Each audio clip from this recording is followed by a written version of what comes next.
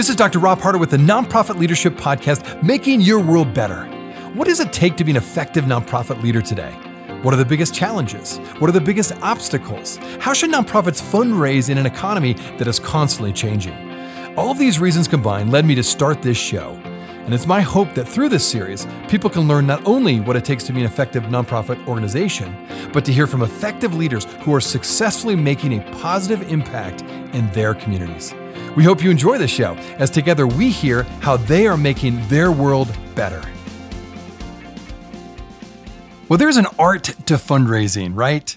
In other words, there's not a one-size-fits-all approach for effective fundraising.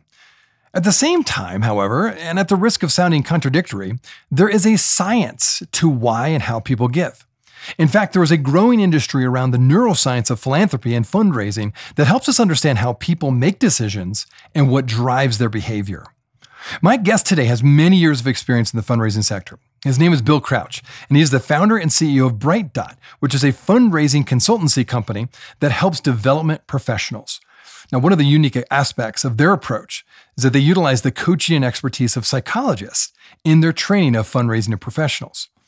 This and other interesting topics are covered in this episode with Bill. Now, I know many of you are listening to this probably while you're on the treadmill or driving to and from work, but I think this is an episode in which you'll want to take some notes. Now, one last thing. I do want to give a shout out to Jada. She sent me a quick email letting me know that this podcast was helpful as a resource in helping her transition from the for-profit world to the nonprofit world as she moved into a full-time role at a nonprofit. First of all, Jada, thank you so much for sending that email. It's so encouraging to get those kinds of emails, and that's exactly why I started this podcast. So I'd love to hear from you. Give us a rating, first of all, on iTunes. I'd love always to get those ratings. It helps us get this podcast out to more people. But also, you can send me an email. Let me know what you think about the podcast. Give me a comment. I would love to hear from you. All right, enough of the intro. Enjoy today's show.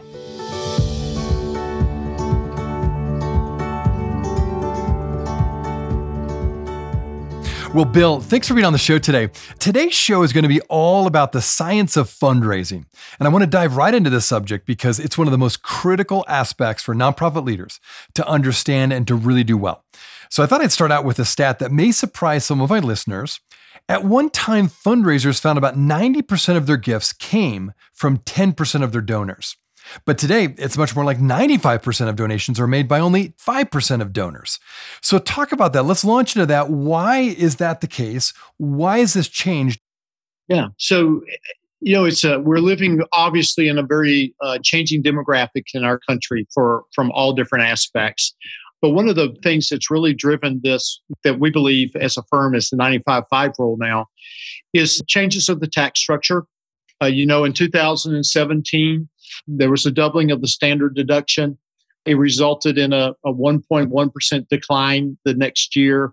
I have 5 children, and I know that not a one of them itemized their deductions the next year, and that wasn't a motivation for them because they have young households and they're trying to, hold on to as much as they can, even though they were taught the power of tithing. That sort of went out the window. Then the stock market has just exploded, and it benefits those who have money in the stock market, right? Which is more of the wealthy. Donor advised funds, allow people to, particularly the wealthy, to go ahead and unload stocks that were high capital improvements. They got their deductions right away. Right. As we know, there's lots of money sitting in places like Schwab and Fidelity that have not been given to the nonprofits yet.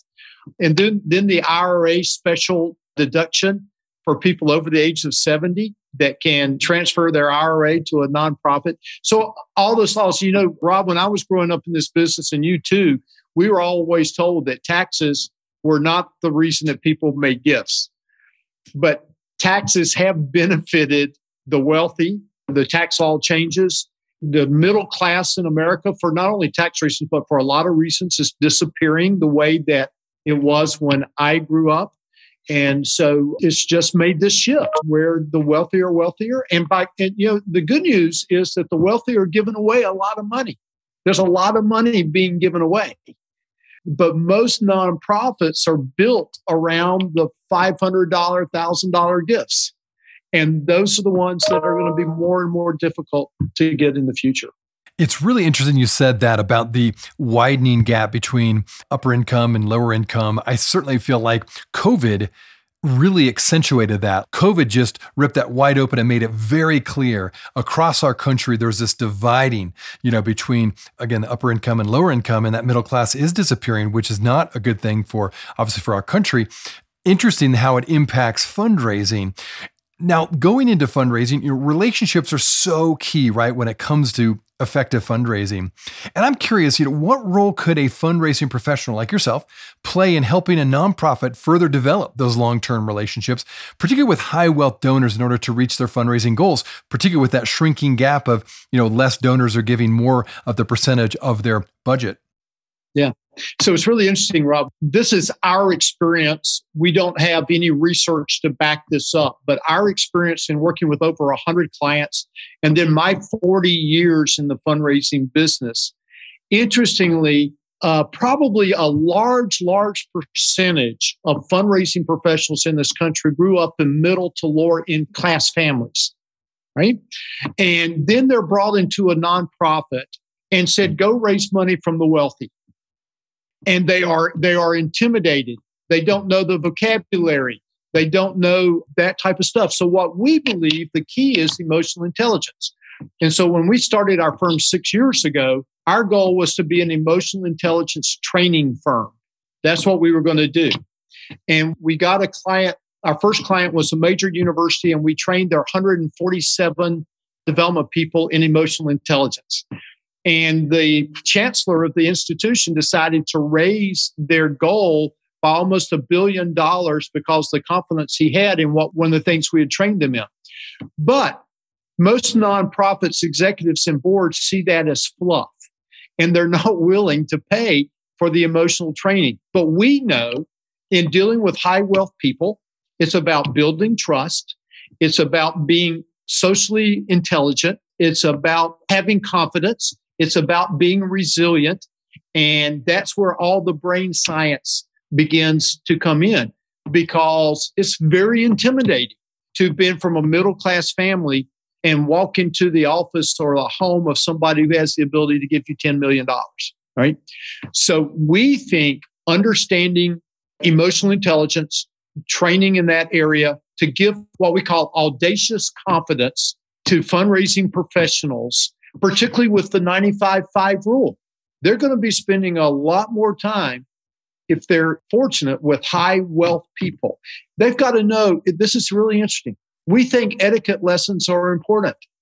They've got to know what fork and knife to use when they go out to eat with somebody in a high wealth area, because it's all about building this trust relationship. And that's where the limbic brain, and we can talk about that in a little bit, all comes into play. We just think that if fundraising professionals would really focus on building their emotional intelligence, that is the number one way to build relationships with high wealth donors.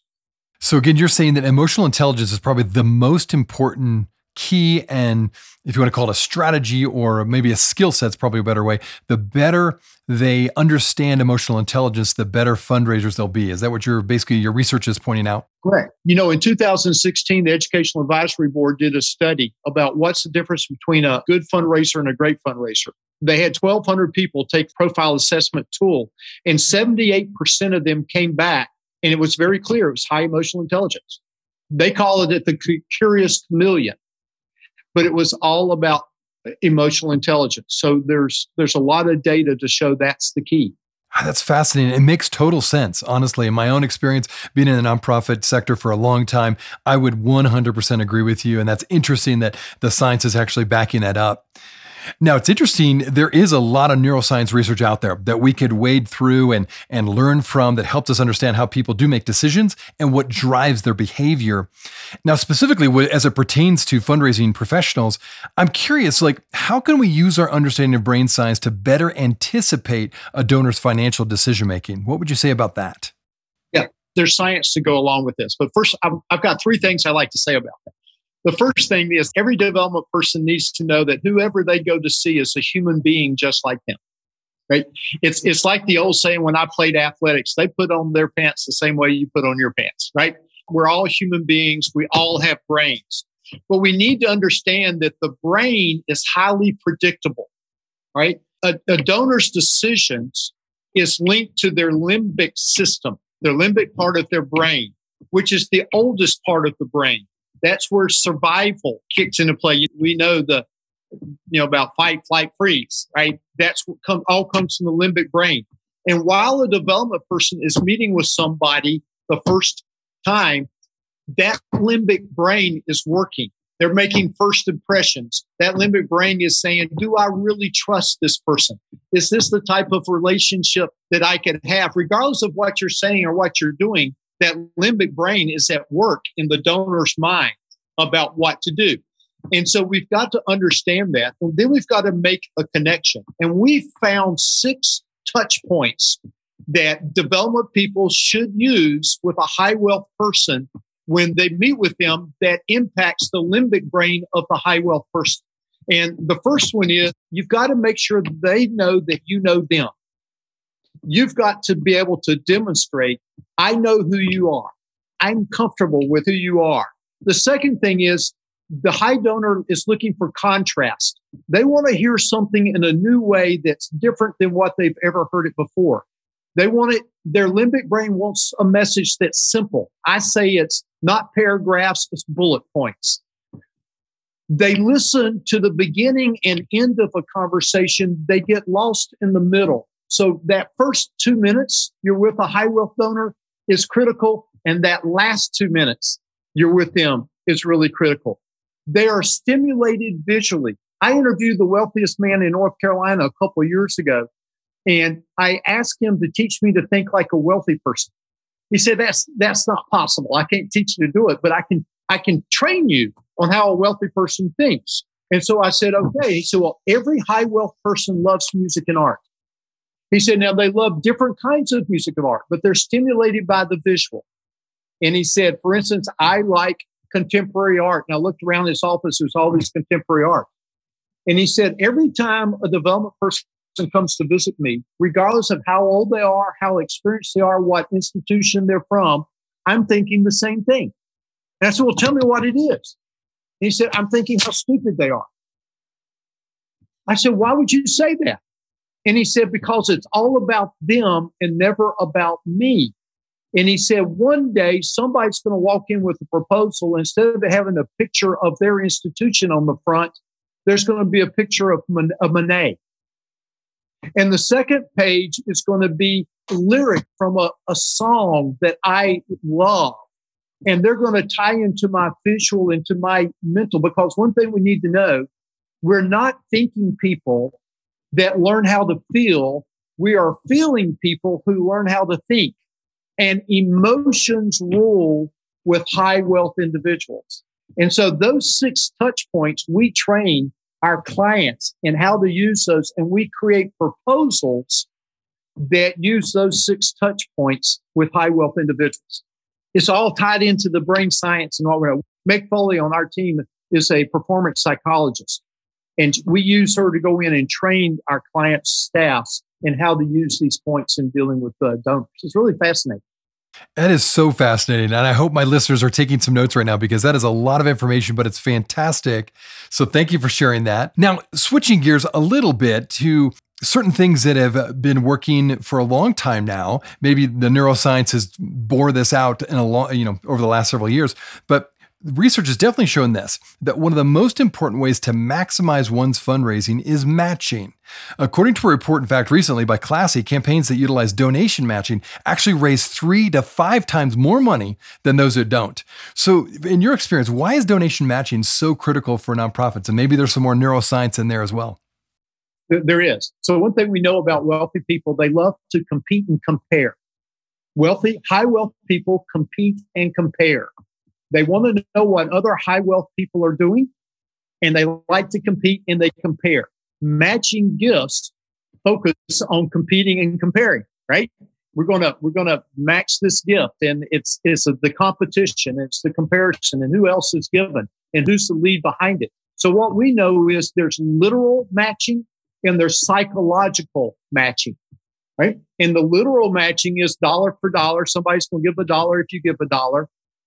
The psychology matching is somebody gave us $15 million, and we need to show the world that we can raise another $15 million some other way. So would you join us in matching what somebody has given? There's not a dollar for dollar, but it's a psychological match. And that drives performance 3 to 5%. We think if the psychological for high wealth people, it's even higher than that because of that compete, compare understanding that we have. We'll be right back. Hey, friends. Thanks so much for listening to the Nonprofit Leadership Podcast. If this is your first time listening to us, I want to make sure you're aware of a whole group of other episodes with fascinating guests that I previously interviewed. Just go to our website, nonprofitleadershippodcast.org. There you'll find numerous interviews of nonprofit leaders from all over the country and even from different countries, all trying to make their world better. I also want to encourage you to like, subscribe, and share this podcast with others. This will help us get this great content out to more nonprofit leaders just like you. Now, finally, if you want to get my monthly email update that contains more resources in addition to these episodes, it's really easy. Just go to my website at nonprofitleadershippodcast.org and simply type your email address in the top right-hand box, and you'll be added to our monthly email update. And this way, you'll never miss any of the interviews or extra content from this show. And if you have any questions or comments, do not hesitate to email me. Thanks again for listening. Now back to the show.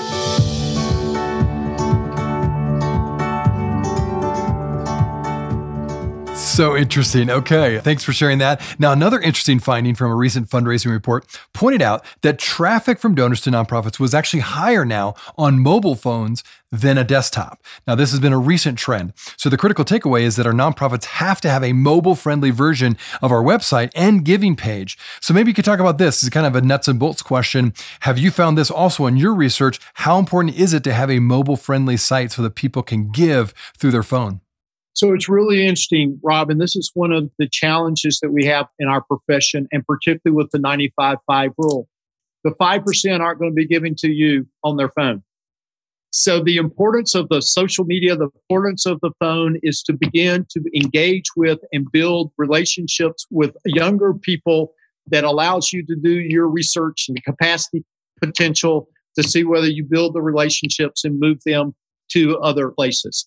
So it's sort of like what I believe is the important the role of fundraising events. I don't like fundraising events because they so much time of staff and have low net returns usually. I don't like them unless there's a major gift strategy of follow-up to the people who attended the special events, right? The same is true with the mobile website and even in our company, we spend a lot of time working on our website. We've never gotten a contract because somebody said your website looked great. But our website always opens the door. And that's why that mobile website, that piece is so critical to opening the door so people can begin to make these connections.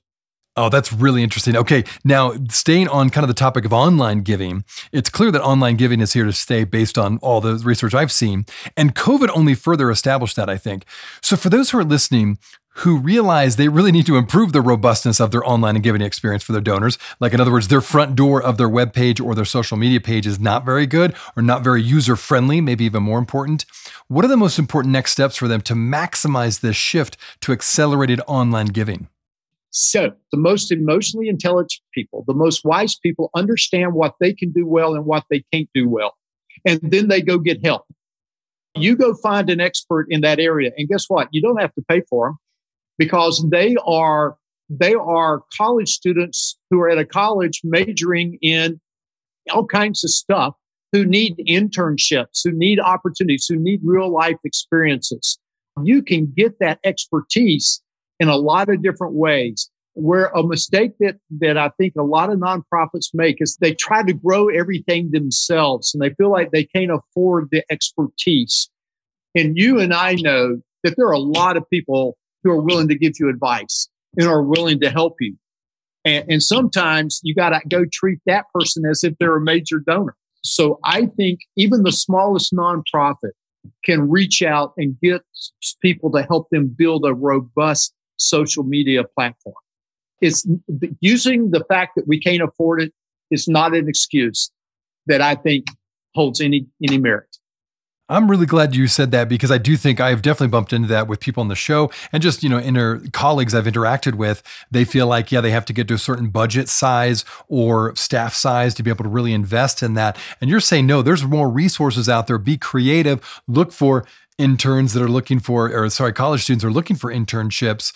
Any other advice along those ways that you've found to be really helpful for nonprofits? Well, and that gets us into sort of the conversation about the cryptocurrency. Yeah, let's dive into that. Yeah, what's your take on cryptocurrency and whether or not nonprofits should really invest in that? Yes, so I think they should, but I don't think they should do it any way other than what I did. I went out and found what I felt is a leading person who understands cryptocurrency, and I brought him on to be an advisor to my firm so that he can help nonprofits do it. And this is why we think it's important. We think it's important because it begins to connect a different kind of potential to your organization. And you have nothing to lose by doing it. And, 15, 20, 30 years ago, the early investors who are really getting into the computer are billionaires today, right? This cryptocurrency, we don't know, but it also demonstrates to your people that you're on the cutting edge. You see this as a new trend. You've been willing to go out and find that. So I brought on board Austin Mylott, who is incredible as part of our team. And anybody who's out there who's interested, I'd be glad to connect them with Austin, who could just give them a 101 lesson in what it's about. But I think it's going to be really critical for nonprofits to understand it, be able to talk about it, and at some point begin to accept it if it becomes acceptable. So if I'm hearing you right, you're saying, hey, it is a trend in our culture. As a nonprofit, it's just smart to at least set the groundwork for being able to accept cryptocurrency, and kind of time will tell if this is going to be an effective strategy, but at least get in the game, so to speak. Is that what I'm hearing? Yeah. And don't, when somebody asks you, what do y'all think about cryptocurrency? Don't say, I don't know anything about it. That's the wrong answer. I love it. That's the wrong answer. And there's people out there who will help you understand what it's about, or that you could pick up the phone and call to have a conversation with one of your donors. And it's interesting that, that's a great idea. And I have actually had two people already on my show that are somewhat experts in cryptocurrency. And so I encourage my listeners, if you missed that episode, there's actually two back to back. And it was fascinating. For me, it was an education about what's out there and how easy it is. And you don't have to, you don't have to really spend much money at all. Just a little bit of investigation, a few things you have to set yourself up in. And then it really is up to how many donors are willing to give in cryptocurrency. But as long as you're ready and available to receive those gifts, like you said, what's the harm? You're not going to lose much. So love that. Okay, one other thing that's maybe related, because I do think COVID just has driven more of us online for all kinds of things, even that demographic that maybe didn't spend as much time online or didn't even give, say, online, or certainly wasn't on Zoom, but now all of those are commonplace. In your opinion, has COVID impacted the way nonprofits raise money in other ways? Or maybe to phrase it differently, how has COVID impacted permanently the way nonprofits raise money? I think it's had a huge impact, and I think it's very positive, because one of the things that we're convinced of, you can build relationships on Zoom calls, which is going to save nonprofits time, expenses, and all different kinds of things. I even believe if you've established a relationship, you can ask for $1 million gift on a Zoom call. And even the donors will even appreciate that, because they know you're not spending the institution's money to buy an airplane ticket to fly across the country or go to a fancy restaurant to have a meal. So I think those nonprofits that embrace it, just yesterday, I did a board training by Zoom. It's not 100% as good as it could have been in person, but it was 85% as good. And they had the largest attendance they've had because board members didn't have to travel and they could be there and on and off. So I think it's transformative. And for the small nonprofits, I think it's a great win for them. And for our company has exploded because we can now have more clients because of Zoom. Right? I'm not spending time in the Sky Club in airports like I used to. And it's so interesting you say that. And I've heard, we've had several guests now have mentioned that same exact thing, that not only is it more available where you can have a greater impact simply through Zoom and not jumping on a plane or going halfway across the country, but that donors are okay with it too. Even high net worth donors, even they are comfortable. Like you said, they're not offended by it. Interesting to hear that you could ask for $1 million through Zoom. I think that's going to be something that people are like, oh, good. Okay, this is good. And it saves nonprofit organizations money. So that's fantastic. Really interesting. So for my listeners, how can they find out more about Bright Dot Fundraising and a little bit more about you if they'd like to reach out and get to know you a bit? Sure. So the easiest way is to go to our website, www.thebrightdot.com, and you'll learn about us. We have a D3 strategy, Donors, Dreams Delivered. We focus on high wealth fundraising, the 95-5 rule. We focus on the 5. They're in every community. We help teach and train and role play with and build proposals for high wealth individuals for nonprofits. So you can go on our website. You can get a 15-minute phone call with me anytime, and we can talk through. I often talk with people. I'm getting ready to go see a high wealth person. What do I need to do? And that's just some advice I give over a phone call. And we love having those type of conversations. Well, Bill, this has been a fascinating conversation. It's obvious you have a lot of experience in this and a lot of good data to back up your comments today. So thank you for taking time and sharing your insights with us today. Thank you, Rob. It's been a pleasure. Thank you for having me. Hey friends, I wanted you to know that this podcast can be found on both iTunes and Spotify. If you're wondering how to find it, just type in the words Nonprofit Leadership Podcast and this podcast should show up. We also encourage you, when you go on iTunes, let us know what you think. Give us a review. Give us a rating. We would love to hear what you think of this podcast, and your feedback will help expand this podcast to get it out to as many people as possible. You can also find other resources and interviews of past guests on my website, nonprofitleadershippodcast.org. Again, that website is nonprofitleadershippodcast.org. Thanks again for listening, and until next time, keep making your world better.